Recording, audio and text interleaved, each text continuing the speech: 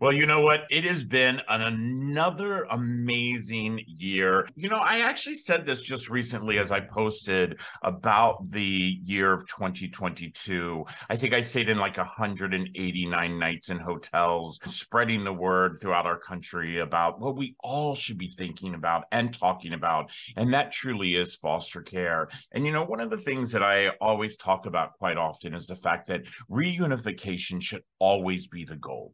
We first, number one, the goal is not to let a child come into foster care.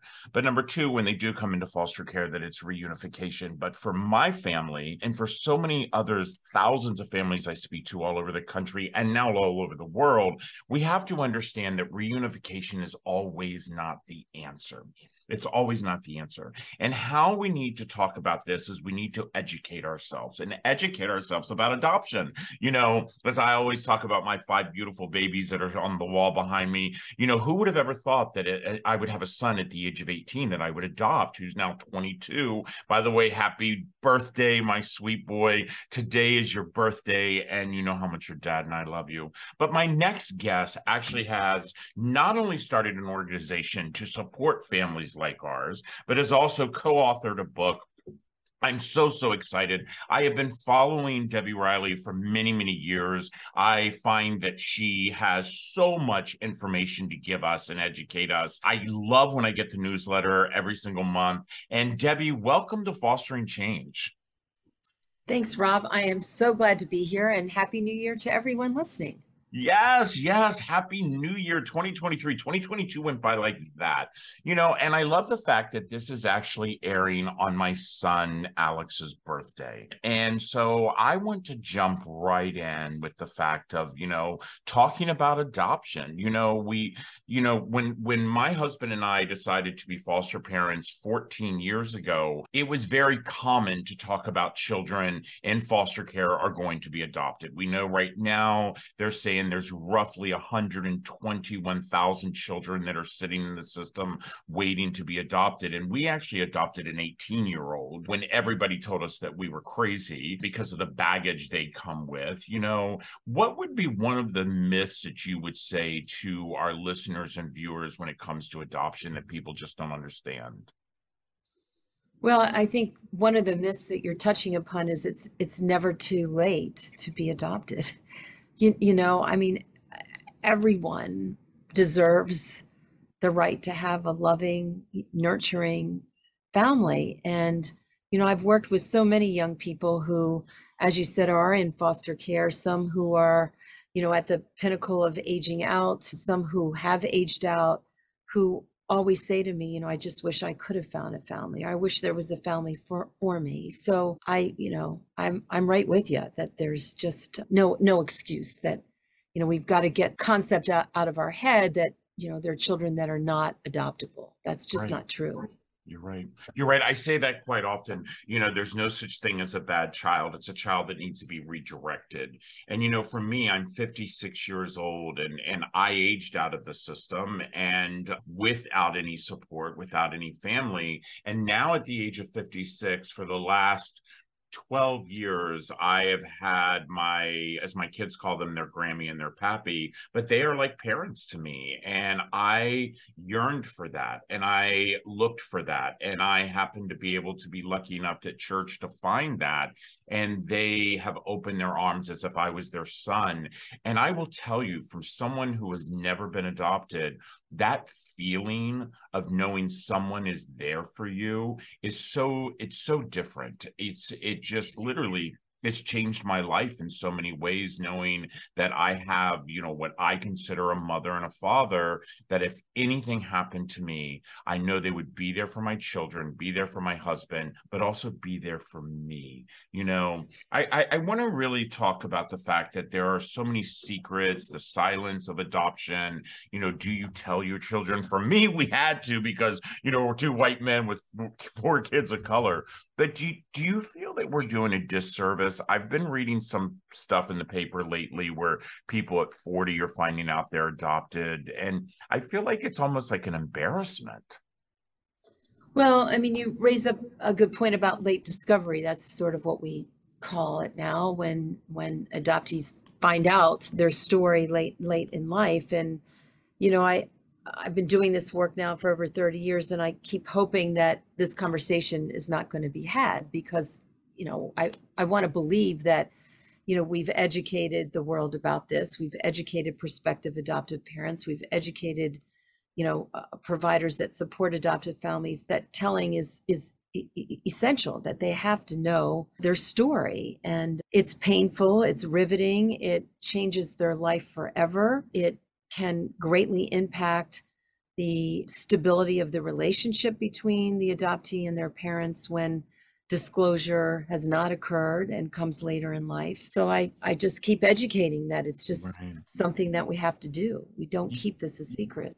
And, I think that is one of the keys to success for anything is education. And I don't mean education by reading just a book, but truly educating our community, because there are so many myths. With CASE, one of the things that I absolutely love about CASE, and by the way, I did not find out about CASE until later into the process of already having our children adopted but the fact that you guys are, a national leader in developing training it's just, I mean, people think, and this is a thing that happened to Reese and I.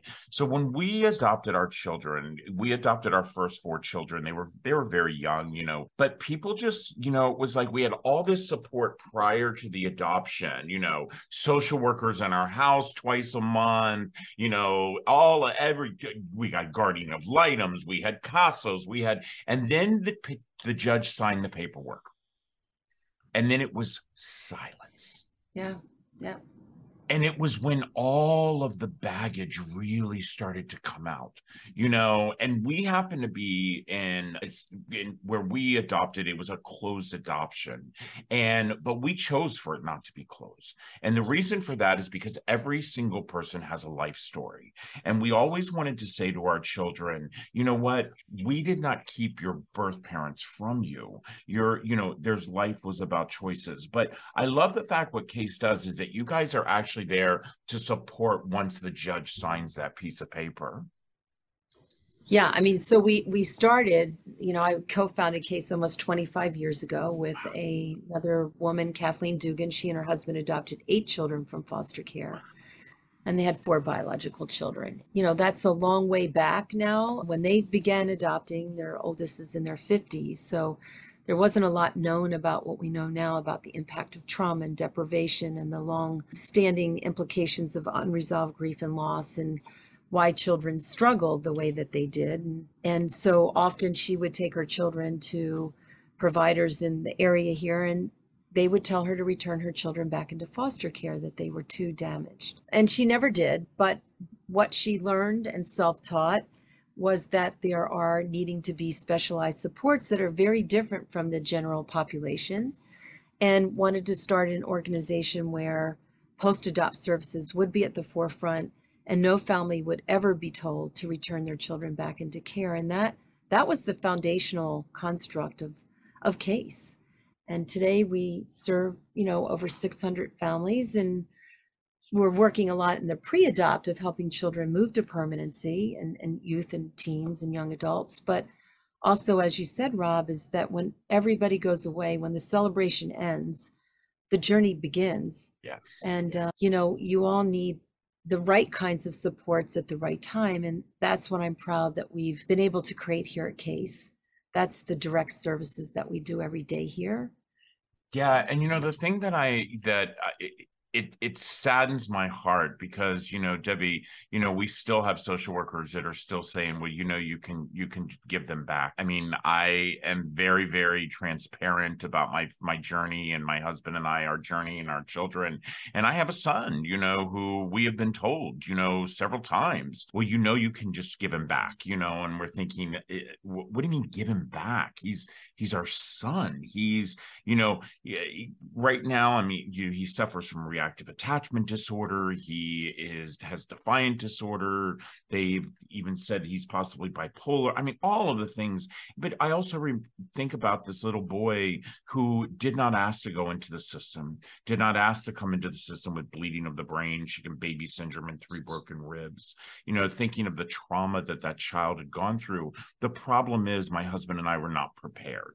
And finding Case was, something that we absolutely love because, there is a lot that parents who adopt children from a shattered system, and parents who adopt in general, by the way, let me tell you something. We could be talking about the same exact story of a family who adopted overseas, because we've met these families, and, you don't know what happened between birth to 2, birth to 4, those times. If there's something, one of the things I love about that I want to talk about with you, Case, is that the support that you said you're giving 600 families support, but your national organization, why does that number doesn't seem like it's higher? Is it because people don't know about you, or families are too scared to ask for that? I think neither. So the direct service arm is in the Washington, D.C. metropolitan area, Maryland, D.C., and Virginia. And, I don't want to get into a lot of complexities, but that's the mental health base of where we serve. And a lot of our reach has to do with licensure issues and how you can treat across state lines. So how we've sort of expanded to address the need that you're speaking of, because families all over the country need what we have here. And it's not an equitable system of service delivery right now in our country because the funding just isn't there to create organizations such as Case. So in 2009, I began to think about, because I was getting calls from families like yours in all parts of the country, like, why can't Case be here? We need help. That one way to address this was to build what we're calling now an adoption competent mental health workforce. That I had great training. I was a great therapist, but I didn't know what I know now before I, opened the doors of Case. I'm honored to have been allowed to come into the lives of so many families like yours and learned an awful lot. But what I learned was that there's a specialization of support that foster and adoption kinship families desire and need and should have. And so we began to build training programs for mental health professionals and now child welfare professionals and soon to be school-based mental health professionals so that we could build their competencies to better address the needs of families like yours and others across the country. And that's the national footprint. I hope one day, maybe there'll be, we saw it during COVID, less restrictions about, licensure and where you can treat and where you can't, so that our wings could span much broader in that way. But for now, we're addressing that through the training workforce development programs. Yeah, I will tell you, I mean, I'm lucky I live in the DMV. And so to have you right in my backyard, and, I have said this to so many people who have either thought about adoption or have adopted, that you must learn about Case. Listen, everybody, we're getting ready to take a quick break. Again, we are here with my amazing friend, Debbie Riley. She is the co-founder of Case. Definitely Beneath the Mask is something, if you are even thinking of adoption or you have adopted, and by the way, maybe you've adopted 20 years ago. I'm telling you something, there are things that come up in adoption years later, that you might not be prepared for, but I'm telling you, to have support is the key to success. We'll be right back. This episode of Fostering Change is sponsored by Comfort Cases, a national nonprofit that inspires our communities to bring hope and dignity to our youth that are in foster care. For just $10 a month, you can support the Comfort Cases mission and help us eliminate trash bags for kids who are entering foster care. For every $10 that you give, Comfort Cases will give a Comfort XL to a child entering the system. Be part of the change. Visit comfortcases.org. Well, you know what? First of all, I can never say it enough. Happy birthday, Alex. Your dad loves you to the moon and back. I'm sitting here with my friend Debbie Riley. She's the co-founder of CASE. And again, you can go to adoptionsupport.org, find out more information. And I keep bringing up my son Alex, Debbie, because yeah, today is his 22nd birthday. And I remember when at the age of 18 when I met him, I remember, just knowing this kid had been in foster care most of his life and knowing that the only thing he truly, truly wanted was a foundation of love and support. And, my husband and I and our other four children, we fell in love with Alex, and he is truly our son. He is, just finished his sophomore year in college, and he's thinking of going to London to study abroad. And the one thing he said to me, he said, Pops, he said, that would have never happened if you had not come into that school that day and talked to me. And the reason I bring that up, Debbie, is because I think that's one of the key factors that we need to do, is that we need to get in front of more people and talk about adoption, talk about the options, talk about the fact that these kids are our future. I mean, they're our future. If there was one thing that you could possibly do, let's say that magic wish, and I know being national and knowing that, discuss the mental health, but if there was one thing, what would that wish truly be when it comes to adoption?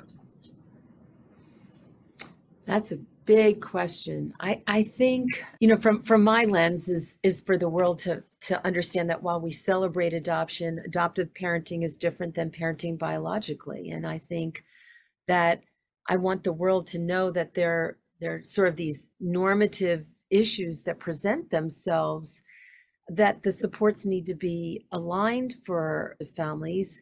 And like you said, many of our families we see 10 to 12 years after finalization, like the issues present themselves way, way past that initial day in the courthouse. And I wish we could remove some of the biases and misperceptions and wrap our families around these much needed supports without judgment and without barriers to accessibility, particularly from a funding perspective. That was a long answer, but No, but I agree. I love it because you just basically hit the nail on the head when you ended that one comment and said funding, because, I find it absolutely horrific that we fund so many things and we do not fund enough when it comes to children who truly, one, need this support, families who need the support. But then what happens is the only thing that we do is we fund a new prison,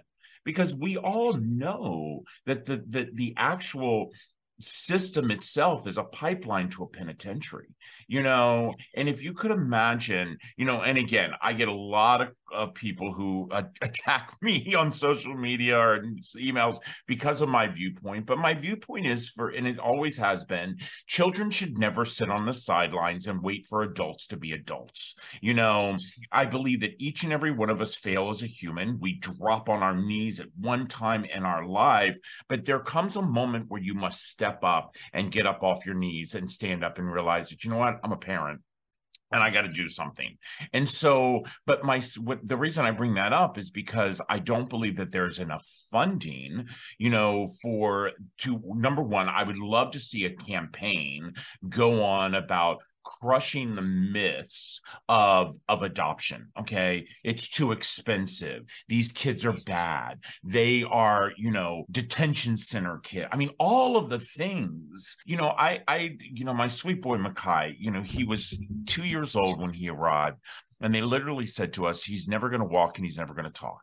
And they said he was autistic and, all of this and that and this and that. And even to the point where they even said, are you sure you want this one? Like as if he was a piece of clothing. I think that, my son Makai is 16 years old now, and he is the president of the SGA at his school. He walks, he talks, he loves. Kids are resilient. Kids are resilient. And I think with this organization like yours, with CASE, I think that we need to do more for people to know that you're out there. well, I agree. We work hard at that every day to kind of spread the word. But again, also not only to spread it, but to help families understand that it's okay to reach out for help, that that doesn't mean that you're a bad parent or you failed. Or for the kids, they don't come, hopping down the hallway a lot of times. I've been doing this work for a really long time, and I specialize in treating adolescents. So they're a little bit harder, but once they come here and once they see that this is a safe place and that we understand what they're thinking and feeling by being able to talk to them about things that maybe no one has ever talked with them about, it becomes a place that they do want to come back every week to be safe and to talk about these things that are troubling to them. Yeah. Yeah. And I love the fact that you keep saying the fact that they want to come back because it's a safe place, and even though they could be in a home that's very safe and, very loving, you said it earlier, raising children that are biologically is different than raising children that are adopted, because if you really look at it, they truly do have two life stories. And I think it's always so important for kids to know their life story, but they do have, two life stories. 25 years, that you guys have been doing this. If there was one particular kid that stands out in the 25 years, Debbie, you don't have to say the kid's name, you don't have to, but do you have that one kid who actually stands out after 25 years, or that one family? There are lots of them, but I'm going to show you something that maybe speaks to it better. So these are just an example of some of the teens and kids that I've treated over the years. These are masks that we make therapeutically in our work, and each one has a special place in my heart, and each one has a special story. I think for me, it's knowing that we're still here. The other day, I did get a call from someone that I saw when she was 11. She's in her late 30s now and is coming in tomorrow for some support because she made a connection, someone in her biological family that has caused some issues for her. But for me, being able to pick up where we started over this journey and to be here for her and for her not to have to tell her story all over again, but to just say, I'll see you Tuesday and we can talk about it. That's what it's about for me. Well, first of all, I wanted to ask about the mask. From the very beginning when we started this, I wanted to ask about the mask. And now I absolutely love that, because each and every one of them are different, as each and every child is different, and the fact that you get to walk into that office and look at those masks, and each one of them, I guarantee who made each one and what that part of that story, you brought this up, and it's really opened up my eyes. And I love the fact of when new things trigger where I can, maybe I can go the next step. My daughter, and by the way, my kids are know that their dad talks about them all the time. They tell me what I'm allowed to say and what I'm not allowed to say. But my daughter, she just recently, wanted to have some relationship with her birth family, which we 100% supported. And it didn't turn out the way she wanted it to. I think sometimes we have this dream that, and it didn't do that. And this has just been something recent that's just happened. And it just made me realize that, maybe Maurice and I just brushed over it, and thought hugs and kisses were enough. And, you don't have to worry, you have two dads that love you. And maybe it was her crying out to say, hey, maybe I need to talk to somebody and just try to analyze why this person, would want me, but then all of a sudden now hurt me. So, wow. Yeah, I mean, that's what we educate and support around, that sometimes the reunions don't go the way that one wants, and those divided loyalties that, she knows that you both love her. But as you said before, there are two stories that are very interwoven. Our children, I'm an adoptive parent too, my son's 31, have two sets of parents, known or unknown. And that's, the intricacies of that, of their beautiful, it's sort of a fabric of those threads is really important to continue to honor and at times address. And the divided loyalties, I think, present themselves sometimes where maybe she didn't want to share as much of her pain because, that might Yeah, mean and I also something. think a lot of times, kids who are adopted, they worry that they will hurt their adopted Yeah, parents, right. and they carry that pain around, that pain of, well, I really want to open that door, but gosh, these have been really good parents and I don't want to hurt them, and something that recently I always tell each of our kids, we don't feel threatened whatsoever. We don't feel threatened because we hope that we've done the job that we needed to do and continue to do. Because my kids always ask me, Dad, do you think we'll have another kid? And I say, we never say never. We never say never. Listen, everybody, my friend Debbie Riley, she is the co-founder of CASE, which is adoptionsupport.org. Listen, it's 2023. I have heard from so many people who say 2023, you're going to make some changes. You are thinking about adoption. I just had my amazing friend who lives on the West Coast who just reached out to me just last week, and her husband have made the decision that they want to start looking into adopting. Do me a favor, reach out to adoptionsupport.org. The book is Beneath the Mask, which, totally just is like this aha moment. And Debbie, I just want to say thank you for 25 years of, I said this in the beginning. I think that there's sometimes so much shame. I don't know why, for adoption, or why people don't want to talk about it. But I think that any way you decide to build a family and to make a child know that they're loved and supported is the best thing that could ever happen. So thank you so much. Thank you for being on Fostering Change. And everyone, hey, we all have an opportunity. The opportunity is you can blame the system or you can help us change the system. And I hope that that's exactly what we do. Once again, Alex, happy birthday, my sweet boy. Daddy will see you when I get home. Take care, everybody.